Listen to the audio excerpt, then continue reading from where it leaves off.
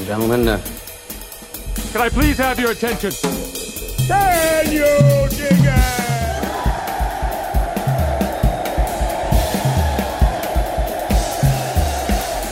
Greetings, dear listeners. This is Jonah Goldberg, host of the Remnant Podcast, brought to you by The Dispatch and Dispatch Media. Go to thedispatch.com to see all our stuff. We actually just brought David French's contribution to the newly ignited debate about what the broad coalition of anti-Trump, Trump skeptical, never Trump people, what their attitude should be towards the Republican Party writ large. And David's position, which is causing some consternation among people who are deeper in the never Trump well.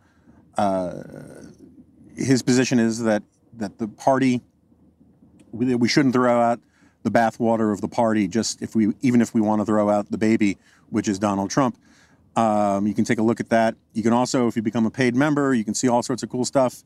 You can comment on things. You can see the Wednesday G-File, which got an interesting reaction from people.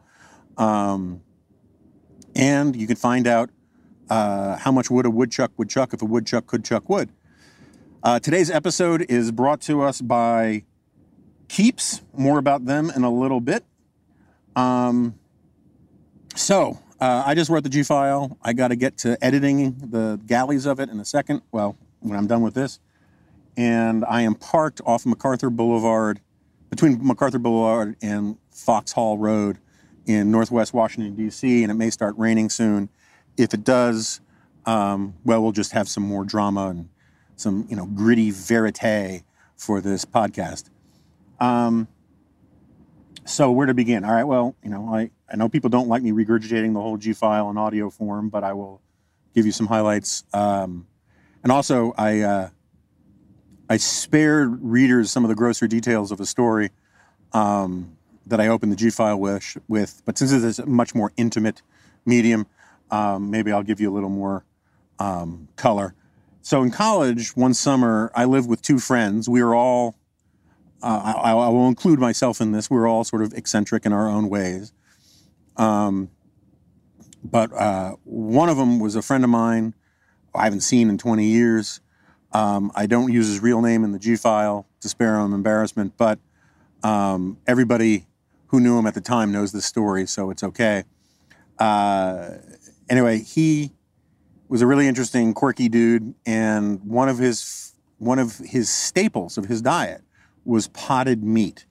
And I don't know if you know what potted meat is. For those who don't, it's basically the stuff that is unacceptable for things like Scrapple. It is, I would say that Spam is 2 or 3, it's basically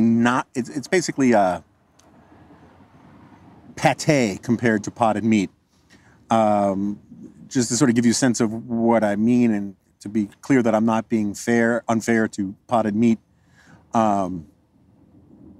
If you read the ingredients, at least on some of the labels, you'll find that one of the key ingredients is beef lips.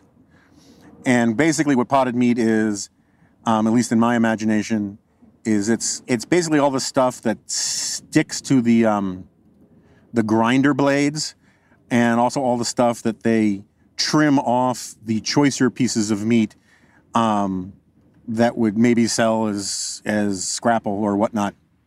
Anyway, he loved potted meat, and he would make himself potted meat sandwiches. And we thought they were disgusting. And what was particularly disgusting, which I didn't mention in the G-File, is that one of his ways of, passing the time, economizing his energies, however you want to put it, was he would take, when he took his, shall we say, his constitutional on the commode, he would bring a plate with a potted meat sandwich and mayonnaise on generic white bread into the bathroom with him, and sort of in one end, out of the other is where we used to put it, without much improvement to the product. And I would come back from an internship or wherever I was at the end of the day, and I would find in the bathroom these plates with just the crusts and mayo and potted meat detritus of the plate still on the sink by the toilet with 3 or 4 cigarette butts stubbed out of them. And just the whole image of sitting on the can, smoking some cigarettes and eating some potted meat has been one of the enduring images of my life. So anyway, we gave him a really hard time about eating potted meat. And at one point he turned on us, on me and my other roommate and some friends, and he said, listen, I'll have you know that potted meat meets the minimum requirements set by the Food and Drug Administration to be fit for human consumption. And the thing I mean, in one sense, as I say in the Jew file, it was a fair point because we were saying that stuff was inedible. But on the other hand, he was also saying it as if this was high praise, that this was a ringing defense of the product in general. And I always loved this idea that it's a great example of how sometimes people make minimums into maximums or maximums into minimums. And, what I mean by that is like some people will say, like if I say to some lefties, Trump isn't as bad as Hitler, they get outraged. And yet, Hitler should sort of define the outer boundary of bad. It shouldn't define the inner boundary of bad. In other words, like if you fall short of being Hitler, you can still be bad. But there's this weird way our minds work in these ways. And anyway, so he would make the case that, because potted meat, according to the Food and Drug Administration, was not unsafe for human consumption, that was a point in its favor. So long as it doesn't cause death, bodily harm, or, volcanic gastrointestinal distress, it's fine, and I just kind of think you should set your standards a little higher. And the reason why I bring it up is what brought this to mind was Donald Trump's consistent bragging about passing this test that is designed for finding out whether or not you have dementia. And I think I was really one of the very first people. I wrote my LA Times column on Monday. It appeared on Monday afternoon to point out that was sort of the buried lead of the Chris Wallace interview. I mean, there was a lot of stuff in there. But the fact that the President of the United States said that the, what is it called, the Montreal Cognitive Assessment Test, that the final 5 questions are really hard. He said a couple times, they're very, very hard, should be disturbing.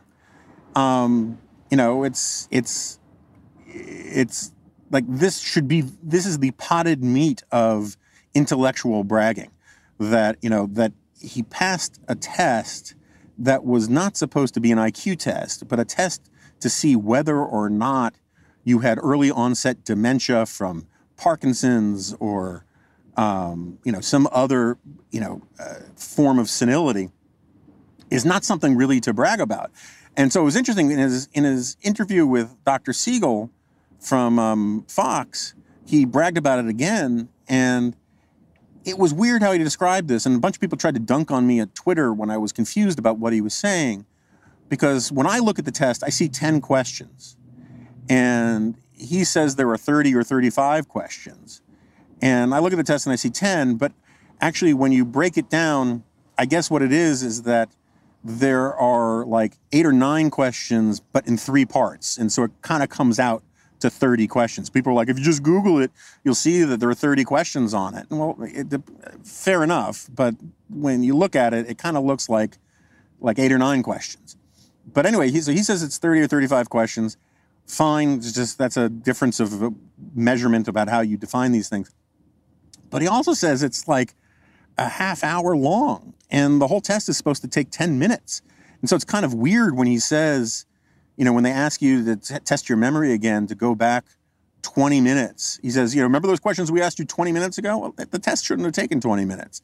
Anyway, I just think it's sort of astounding that no one can tell the guy, hey, maybe you shouldn't, be bragging about this because it is not the messaging you think it is.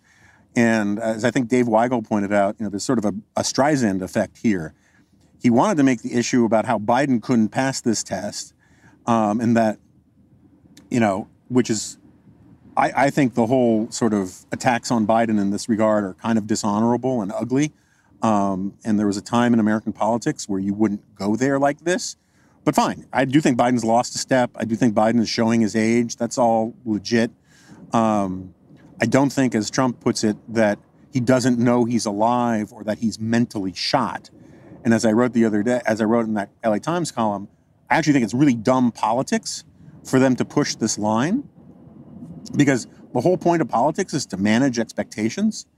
And that's why before every big debate, the campaigns try to say how their opponent is a great debater and has been doing this for years, and they're a trained lawyer, or that like Hillary's been in politics for 30 years, she's done these before, and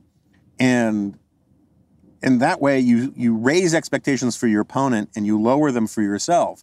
What they've been doing consistently now in ads is basically saying the guy is a total mental invalid, which just lowers the bar for what he has to do to dispel that criticism. It's sort of like, in the during the impeachment drama, there's a point Andy McCarthy used to make that it was really dumb for the Trump team to stick to this idea that the phone call with the Ukrainian president was perfect. And as Andy would say, you never want to go into a courtroom and have to defend a position that's more extreme than the one you need to get your client off. And it would have been much easier for Trump to simply say, hey, look, I can see why people dislike, people have concerns about that conversation. In retrospect, maybe I shouldn't have done it that way. But I, whatever. But instead, he said the call was perfect. And then the political dynamic was all critics had to do was prove that it was less than perfect to score points on Trump. Similarly, why are they sort of building up expectations that, Biden should be, up there in, some hospital gown, trying to figure out, how to tell a square from a circle on a piece of paper, when if all he does is have a couple gaffes and seem, a little sort of grandfatherly, he beats that expectation. So I think it's sort of a dumb political move on their part. But who knows? I mean, it is possible that if they keep setting this expectation and then he has one bad moment, they'll be able to pounce in a way that has some effect. But it's not the gamble that I would make. But what do I know? But anyway, this idea that the president of the United States should be bragging and saying that he finds a test for dementia to be a very difficult test, and you can see the light in his eyes. He's just, it's as if he's a victim of the flattery that he's come to expect from people. And I do think that Ronnie Jackson, the doctor who first administered it to him, did him no favors by heaping praise on him for taking a test, if that's what in fact he did, that doesn't measure what Donald Trump thinks it measures. And, they've set themselves up for Biden to take the test if he wants to. I don't think he has to. But if he takes it, he's just going to make Trump look even more foolish. And if I were them, I would be very tempted to do an ad where he takes the test and kind of laughs at it. But anyway, so that's where I began with the cognitive assessment test as the potted meat of American politics. The broader argument I made was one that I actually think is kind of an important insight. I mean, maybe I'm wrong. But it stemmed from the fact I had Matt Continetti on the podcast the other day, and it was, I thought, a pretty interesting conversation. We got pretty deep into the conservative intellectual history weeds on some things, but as I told my my guys, if I can't go long nerding out about conservative stuff with, Matt Continetti is writing a book on conservative stuff, then why does the remnant even exist? But anyway, he made a really interesting point that kind of crystallized something I've talked about in different ways for a long time, which is that America is really the only country in the world where the right is a dissident movement. traditionally up until, let's say, the Protestant Reformation, conservatism was almost definitionally the orthodoxy of the powers that be, right? Of the church, of the state, of the monarchy. Conservatives were ones who defended the status quo.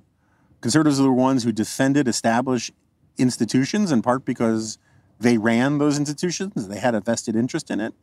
And America isn't that. America was founded by a bunch of dissidents. And, this is why, a point I make often on this podcast that, as Friedrich Hayek put it, that America is really the only country in the world where you can call yourself a conservative and be on the side of liberty, because the principles that conservatives in America are defending are the essentially classical liberal principles of the American founding.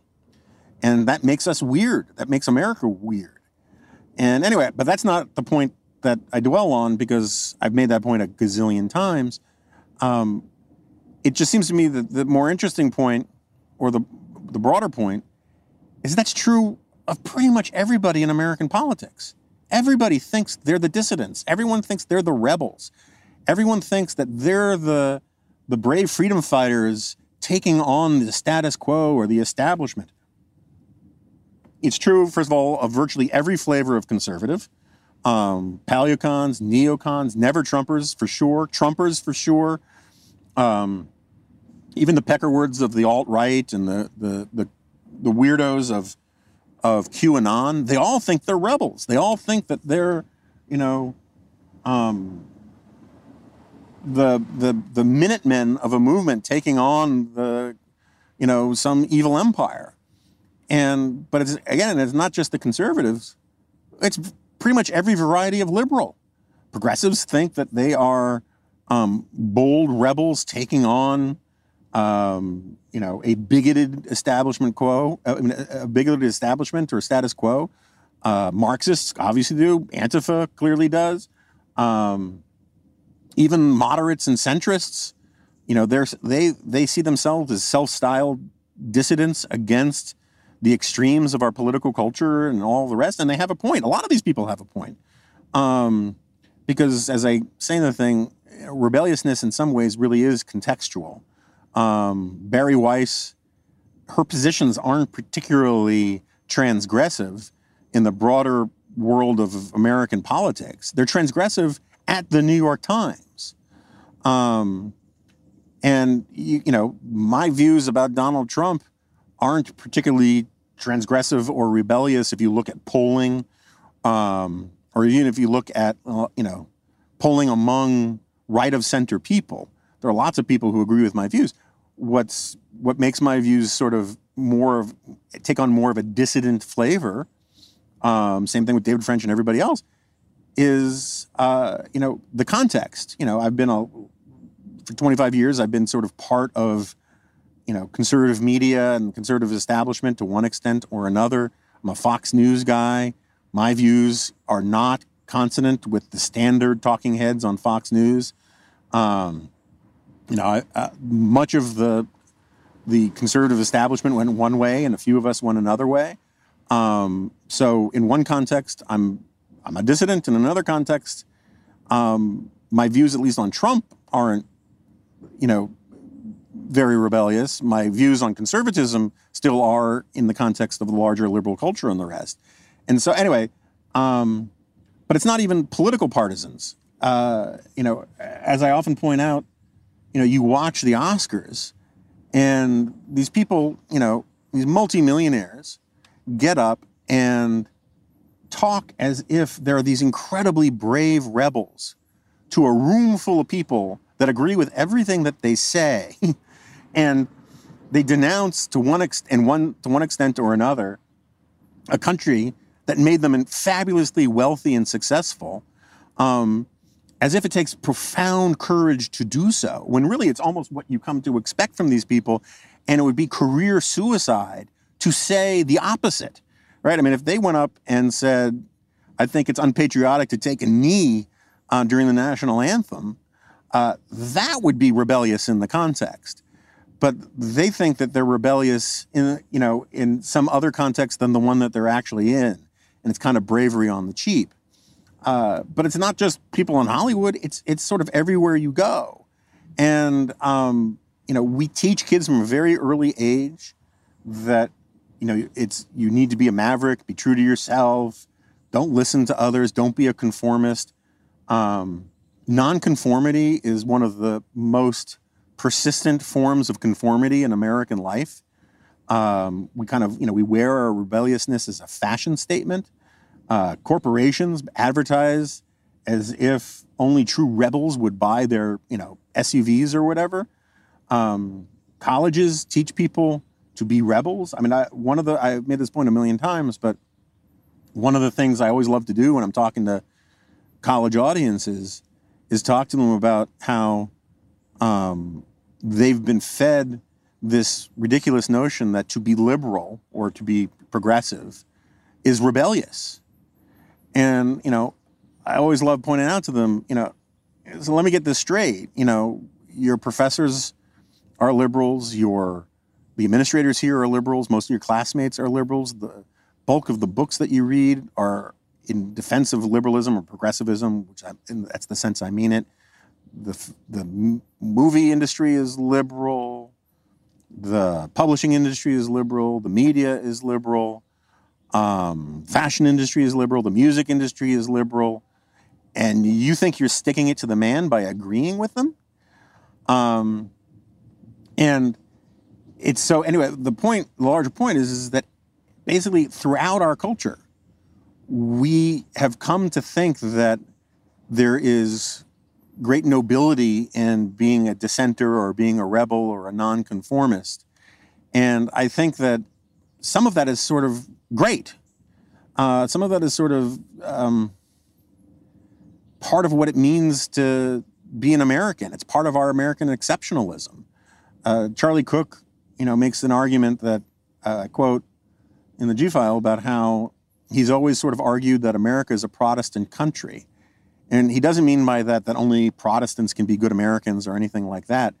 What he means is that, America in a really significant way is not just religiously, but politically a product of the Protestant Reformation. It is, as he puts it, Protestantism cut out the middleman and allowed the individual to find salvation and God and all of that without, an intercessor from the Catholic Church or an institution that, was in charge of these things. And they set up a system and a culture in this country that kept that alive. And the individual pursuit of happiness, one of the reasons why it's individual is because we're weird. We're not Watusis. We're Americans, and we're weird like that. I think where we get into trouble is that you have this situation where everybody wants to claim to be a rebel, and that's to one extent or another fine. I mean, I think there are real problems with it too, but it's not good enough that they be rebels. Part of this new rebelliousness is the desire to impose orthodoxies on others. And you see this all over the place on the left. That's what cancel culture really is a way to police a new orthodoxy. There's a cancel culture on the right, too, that tries to police an orthodoxy, both internally and externally. It's true, across the political culture in a lot of ways. And so that's sort of like the Barry Weiss point, is that, the left thinks it's ridiculous. Like David Brooks wrote a column today or yesterday where he has a nice shout out to us, where he talks about how, free thinkers are having to leave these elite institutions and start up things like the Dispatch, and Andrew Sullivan has gone and started his thing, and all the rest, because they're not welcome at these elite institutions anymore because they're policing an internal orthodoxy on things. And, of course, Twitter blows up and gets really mad at him for saying this and says he's a hypocrite since he's writing this for the New York Times. And the outrage over the column kind of proves the point, is that they think the New York Times should not have dissenters to this orthodoxy there. And nothing David Brooks says is all of that wildly controversial, except for the fact that it's in the New York Times.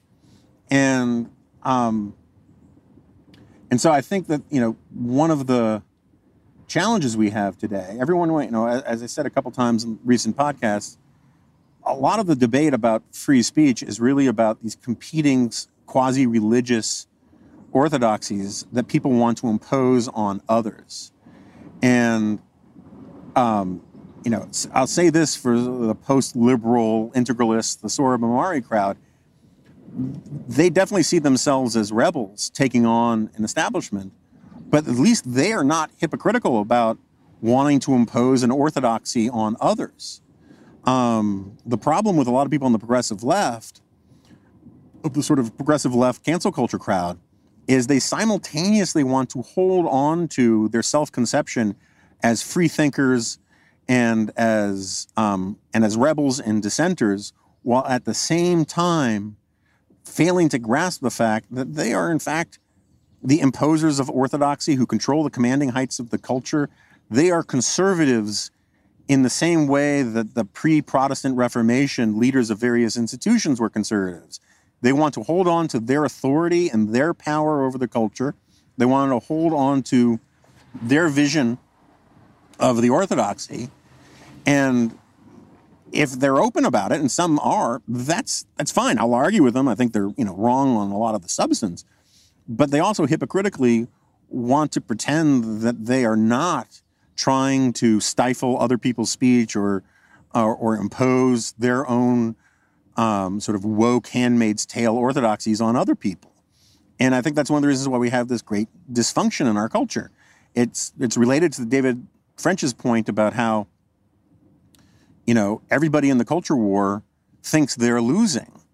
And I think part of that is because you can't really consider yourself a true rebel if you're winning all the time, right? I mean, there's this symbiotic relationship between victimology and rebelliousness. There's no, why rebel if you're not a victim?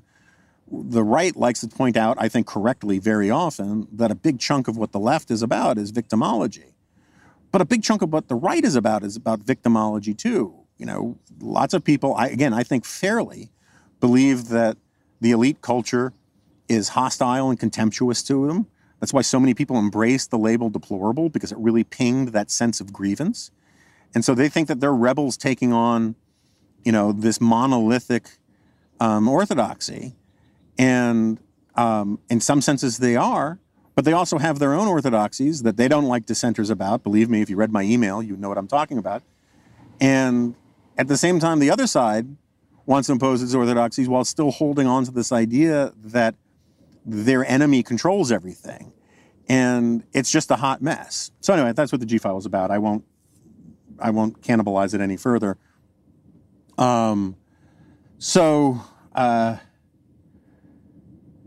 What else to talk about? So, one of the things that I've been thinking about a lot, and I haven't written it yet, I've written pieces alluding to it, is I think that,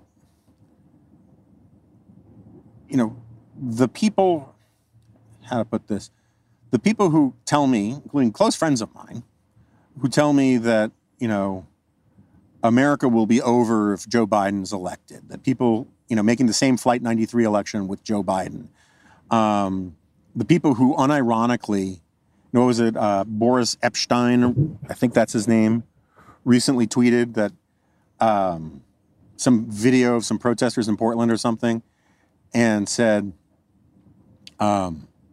this is Joe Biden's America, and everybody dunked on him. It's a point I've made where a couple times now, it's kind of ridiculous to say that's Joe Biden's America when this is literally Donald Trump's America where this is happening. And I get the argument that people think it'll be worse under Joe Biden, and that Joe Biden will not have the Stockdivite will, the Ubermensch will that Donald Trump allegedly has to crush these kinds of anarchist revolts, and therefore that they will reclaim vast hordes of the cities and destroy the suburbs and all of this stuff. I get the argument. I just don't think it's true. I think it's far more plausible that a lot of that stuff, I mean, I'm very much with Ross Douthat on this. I think a lot of the unrest that we have is a result of Trump, and that Trump is making it worse because he does not know how to talk about these things. This is one of the reasons why, as I wrote in my column, which pissed off a lot of people, including Dispatch subscribers, I have so much contempt for the entire warp and woof of the debate about the Portland protests and Trump sending in troops, because what everybody is trying to do is use the facts on hand for their own narratives, none of which are entirely or even largely true.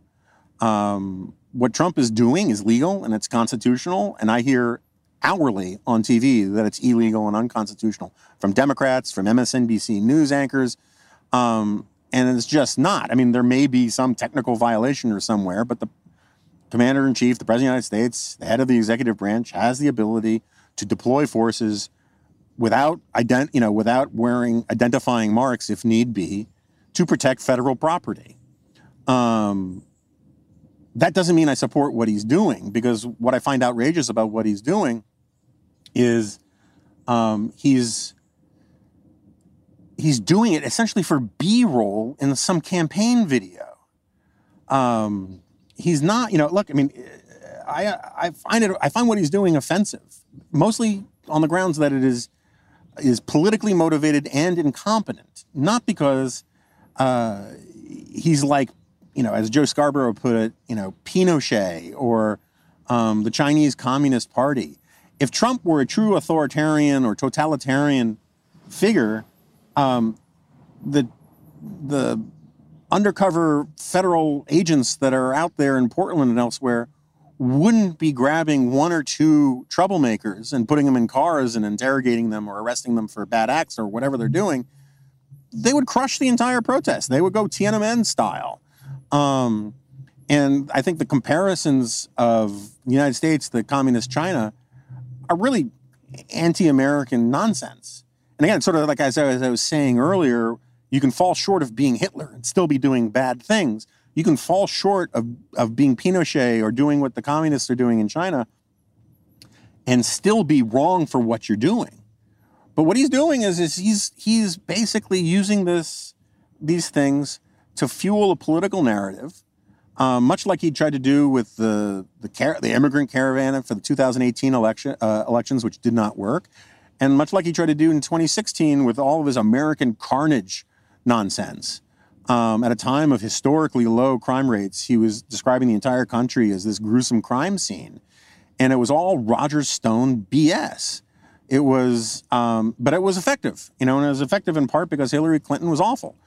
But he's trying to conjure up something similar with this stuff in Portland, and why I have contempt for the people in Portland too, and almost every other commentator who takes these extreme positions one way or the other in all of this, is that everybody is. It's a tragedy of the commons. Everybody is doing what is in their own narrow interests. Antifa very much wants Donald Trump to send. The Antifa types would love it if he full-on sent American troops into all of these cities. I mean, it's very similar to Lenin's doctrine of defeatism. I mean, like today, we understand defeatism as like being a pessimist, right? Of sort of giving up early. But that's not the intellectual etymology of defeatism. Defeatism was an ideological strategy pursued by the Bolsheviks that said, it basically boils down to the worse the better. It said that it would be better for the revolutionary cause to heighten the contradictions, to force a defeat in World War I so as to crush the legitimacy of the regime and hasten the inevitable overthrow of the government with the forces of the Bolshevik Revolution. Defeatism was a strategy of kind of in its own way boldness, not sort of, I'm taking my ball and going home. And Antifa, to the extent we should take them seriously, and I'm of two minds about that, they want that. They want to heighten the contradictions. They want they want to goad Donald Trump into doing sort of what he's doing. And because it suits their benefits, it suits their purposes. This is a time-honored tactic among radicals, is to force conflict by making it impossible to be somewhere in the middle.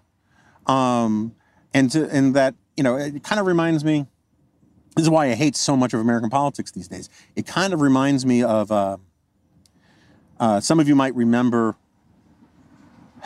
under the Bush administration, I think it was, maybe it was under the Obama administration, but there's some guy 5 or 10 years ago who was determined to keep burning the Quran.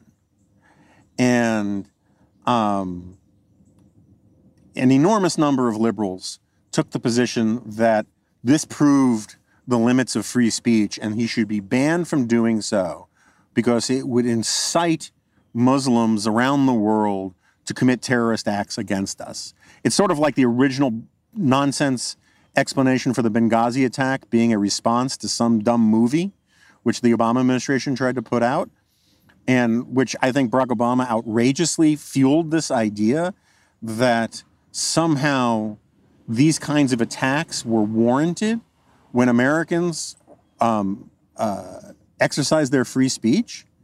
At the same time, I think burning the Quran is idiotic. I think it's ugly. I think it is bigoted. And I think it's just a bad idea tactically, never mind morally. But what I hated about that moment was that it forced people to choose a side between upholding abhorrent and ridiculous exercises of free speech or endorsing the idea that terrorists have some sort of heckler's veto over the United States of America. And I'm sort of a, not 1 cent for tribute, but $1 million for defense guy about these kinds of things. I very much don't want people to behave like jackasses, but Americans have a right to behave like jackasses, and other countries don't have a right to force us to subvert our Constitution or curtail our liberties just to appease them.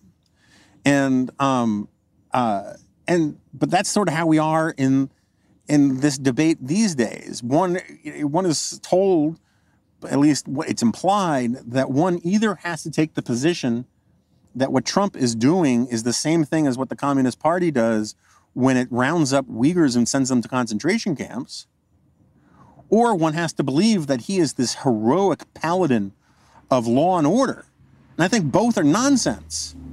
What he's doing is, I think, indefensible because he's doing it much like his phone call to the Ukraine.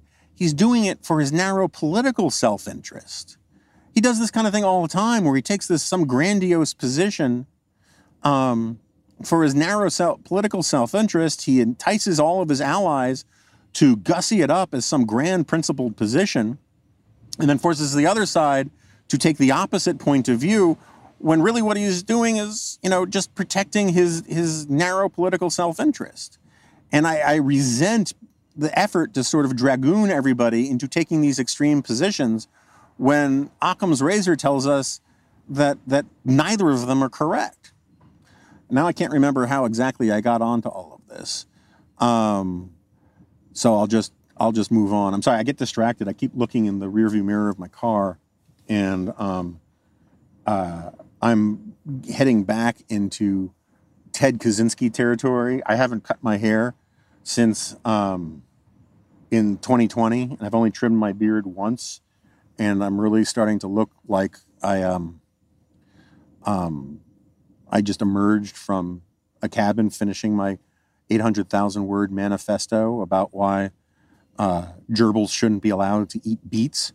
And it doesn't help that people are walking by just seeing me talking to the ether nonstop as they go by my car.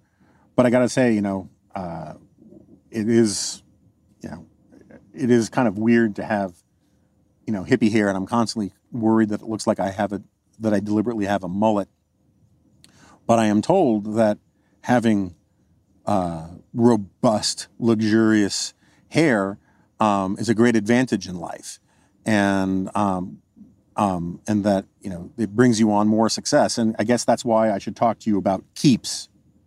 there's a disconnect with me talking about this product because of the many maladies and afflictions of middle age that I do suffer from. Hair loss is not one of them, but I can attest that, when I was younger, I was terrified of losing my hair. Probably more than most people, because I have an enormous misshapen gourd of a head. It's spherical in parts, but also pointy. And I would make, sorry, cars passing by. I would make a particularly unsightly bald person. And so I understand the fear of this. And, my dad started to lose his hair when he was 19. My hair started to get thin. It used to be much thicker. Started to get thin around the same age. And I didn't know where it was going to stop. For all I knew, my hair was screaming, "We got no brakes." And so I spent a lot of time with another friend of mine who was afraid of losing his hair, researching. This was right when Rogaine started to come out on the market and all that kind of thing. And I can attest that the science is clear about this. The earlier you start to take care of hair loss, the less hair you'll lose. And that's why you should try Keeps. Did you know that 2 out of 3 guys will experience some form of male pattern baldness by the time they're 35? The best way to prevent hair loss is to do something about it while you still have hair left. You can get treated from home. That's what's so great about Keeps. You used to have to go to the doctor's office for their hair loss prescription. Now, thanks to Keeps, you can visit a doctor online and get hair loss medication delivered right to your home. They make it easy and deliver your medication every 3 months, so you can say goodbye to the pharmacy checkout lines and the awkward doctor's visits.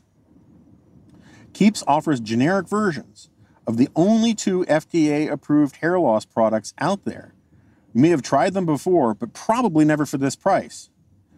Prevention is the key. Keeps treatments can take up to 4 to 6 months or more to see results, so it's important to act fast. The sooner you start using Keeps, the more hair you'll save and the more likely that you'll have hair like Stalin. Find out why Keeps has more 5-star reviews than any of its competitors. Nearly 100,000 men trust Keeps for their hair loss prevention medication. Keeps treatments start at just $10 a month. Plus, for a limited time, you'll get your first month free. So, if you're ready to take action and prevent hair loss now, go to Keeps, KEEPS.com/dingo to receive your first month of treatment for free. That's KEEPS.com/dingo. We thank Keeps for sponsoring today's episode of The Remnant, and I highly encourage you to go to the Keeps website to read real person testimonials about their products. Now I remember why I brought all that up. So I think some people should know that, I've been somewhat critical of Hegel, not the former senator and secretary of defense, but the philosopher. I've kind of changed my mind a little bit about Hegel. I think there's a lot of interesting stuff in him, but he obviously was one of the great philosophers of the Western tradition. So even when you have your disagreements with him, you got to take him seriously. And certainly his influence over Marx and others was huge, yada, yada, yada. But I think the Hegelian dialectic has been the cause of a great deal of mischief in human affairs, because it lent authority and credence to the Marxist notion that Marxist triumph was inevitable due to the structure of history and all that. Although I should point out, I only recently really realized that the Hegelian dialectic really kind of wasn't Hegel's. I read about this a bit for the book. I didn't end up using any of it, but Hegel didn't really talk about the dialectic. He talked about other people's dialectics. And what the dialectic is, for the shorthand, it's this idea that there's a thesis, and then there's an antithesis, and then there's a synthesis.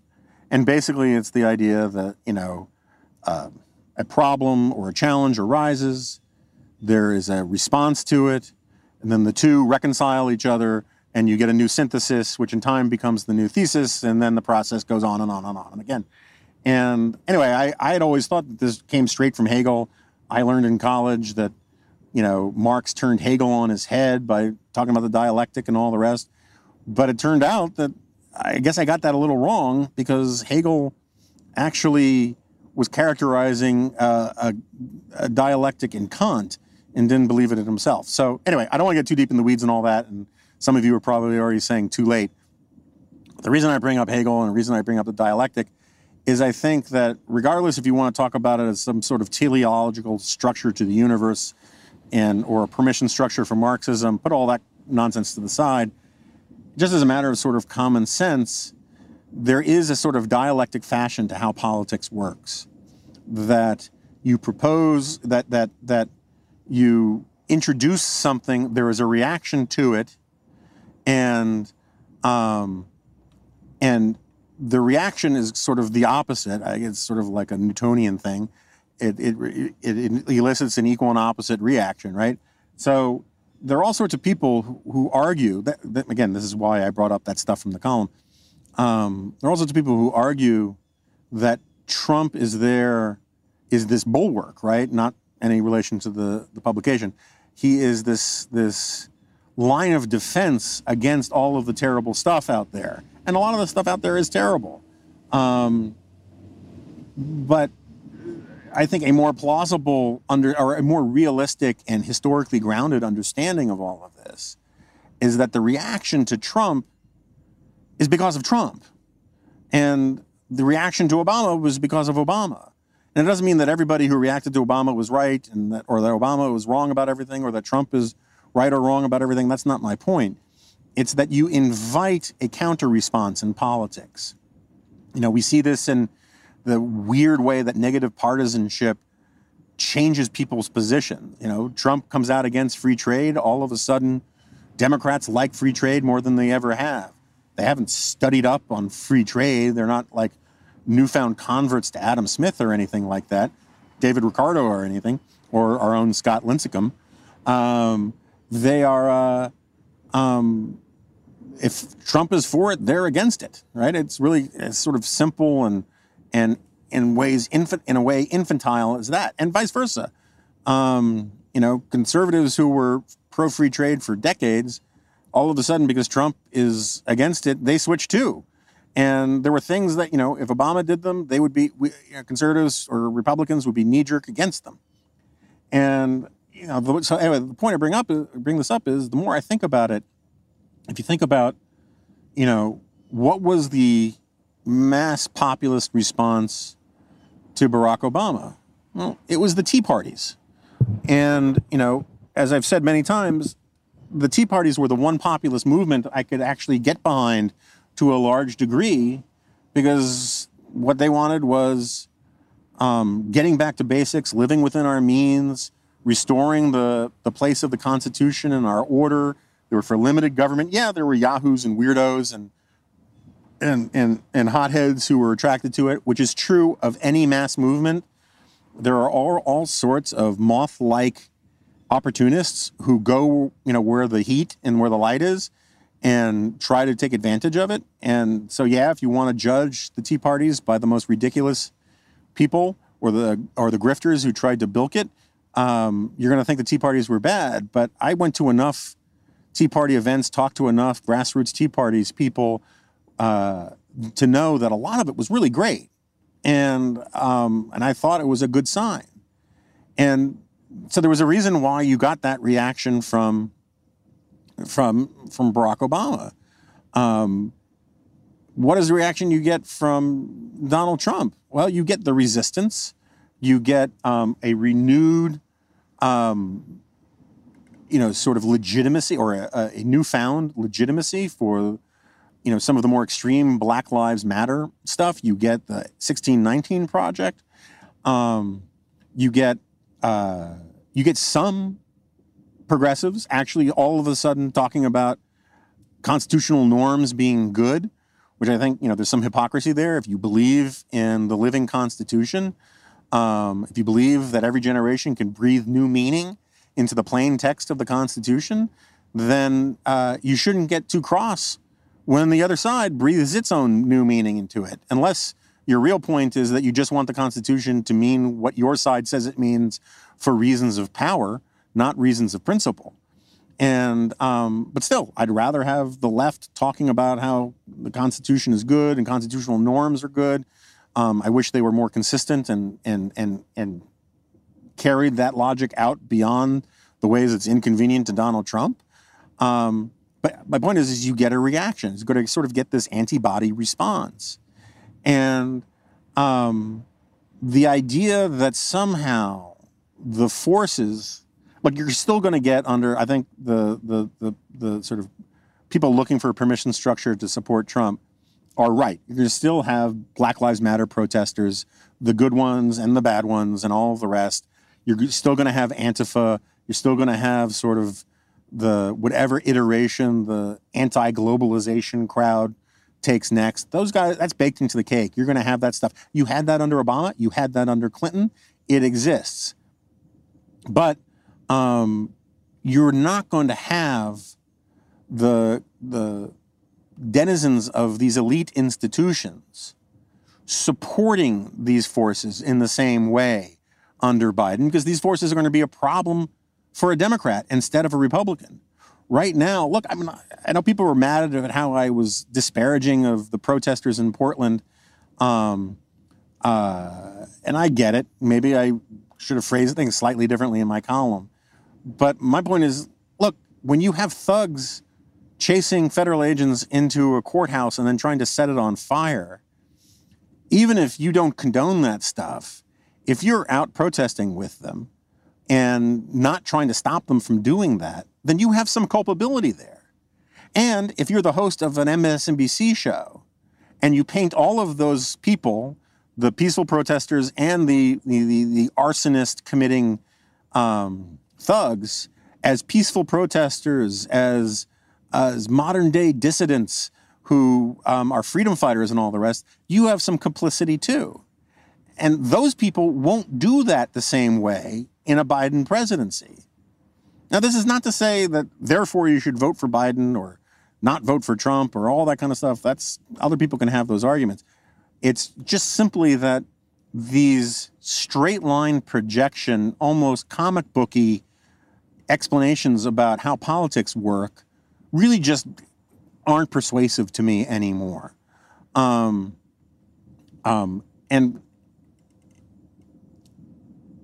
there are arguments that have some plausibility, I guess, for voting for Donald Trump.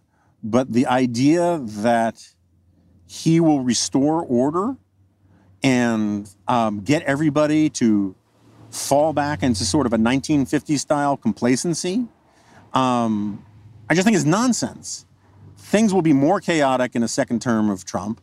There will be more of this kind of insurrectionist outpouring under Trump because, again, liberal elites will endorse it.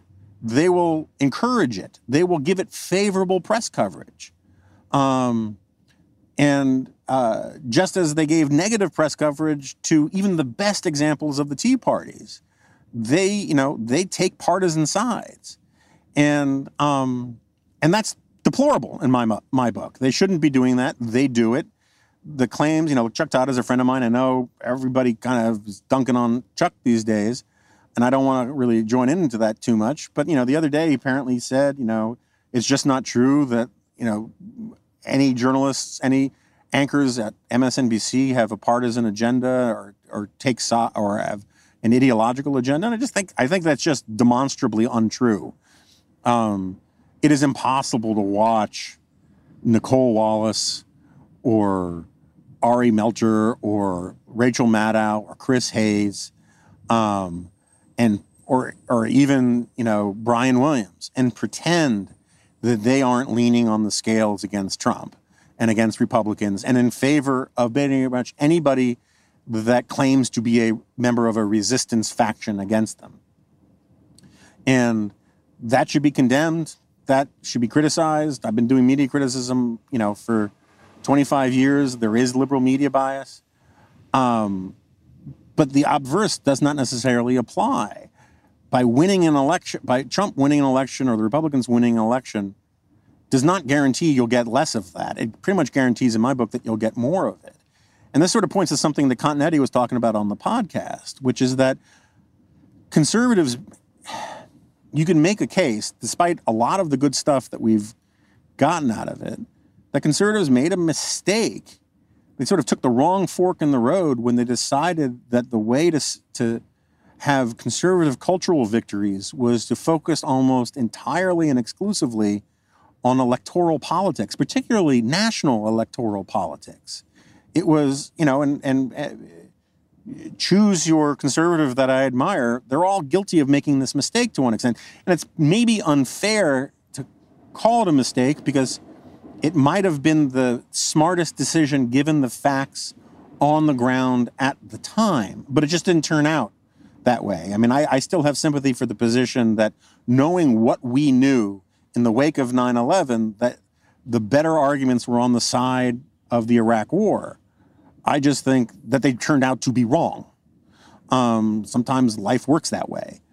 And, but by focusing so much on making the Republican Party a conservative party and making federal policy and federal, judicial appointments, making these things the centerpiece of conservatism rather than a more grassroots, more religiously infused, and more localist movement, has led to a lot of problems because it turns out that there's really not as much that you can do through politics to further conservative ends than we thought.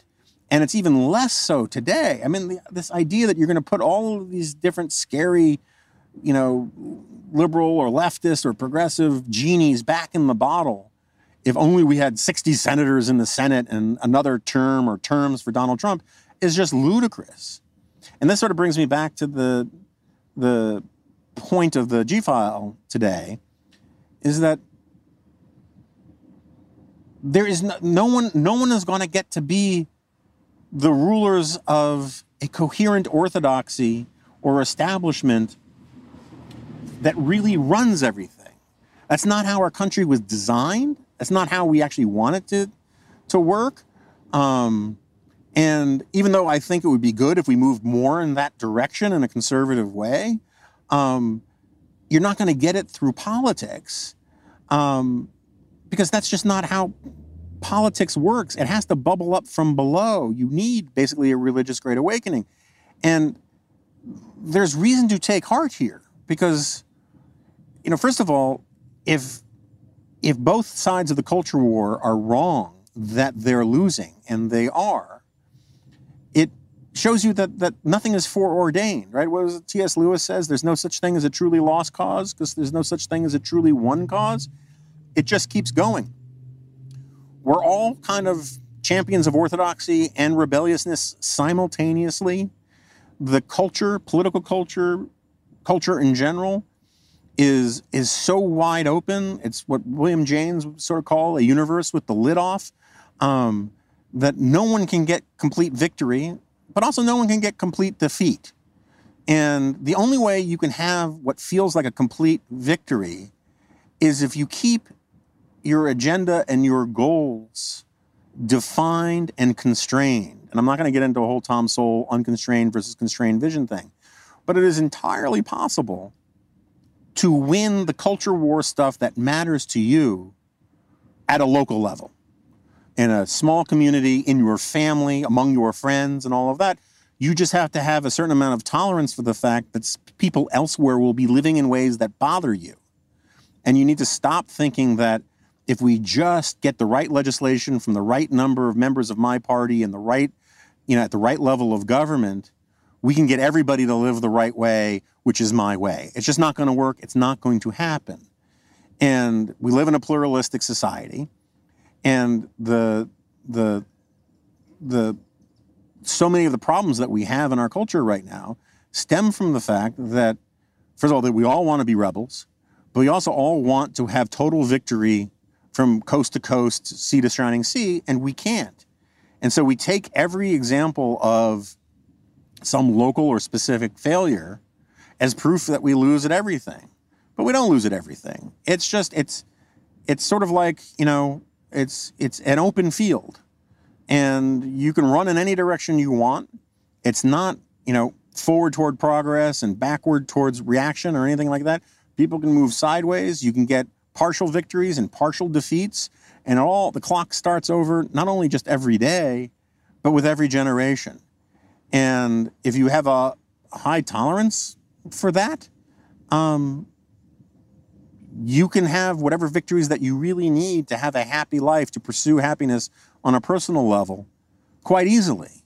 You just have to have the ability to tune out the places where you didn't succeed, and that where other people have a different definition of what it means to pursue happiness. And so long as they don't harm you or harm your children and play by the rules, that should be okay. Doesn't mean I'm not a conservative anymore or anything like that. It just means that this idea of setting your sights on a permanent regime victory for everything that you want and nothing for the other side it's cartoonish, and it's impossible. And it doesn't take into account that the more success you have towards that end, the more you will elicit a sort of a dialectic response from the people who feel like they're losing everything, who are going to push back on it. And I guess the point is, everyone needs to have a little bit more humility and a little bit more generosity to the people who disagree with them. And, a little more intolerance for intolerance, whichever way it comes from. And with that, I guess I'm done. Thanks again for all the support out there. Thanks again for subscribing. If you can give us a review for this podcast at wherever you get your podcasts, that would be great. If you can get your friends or family to subscribe to the Dispatch, that would be wonderful. And I'll see you when I see you.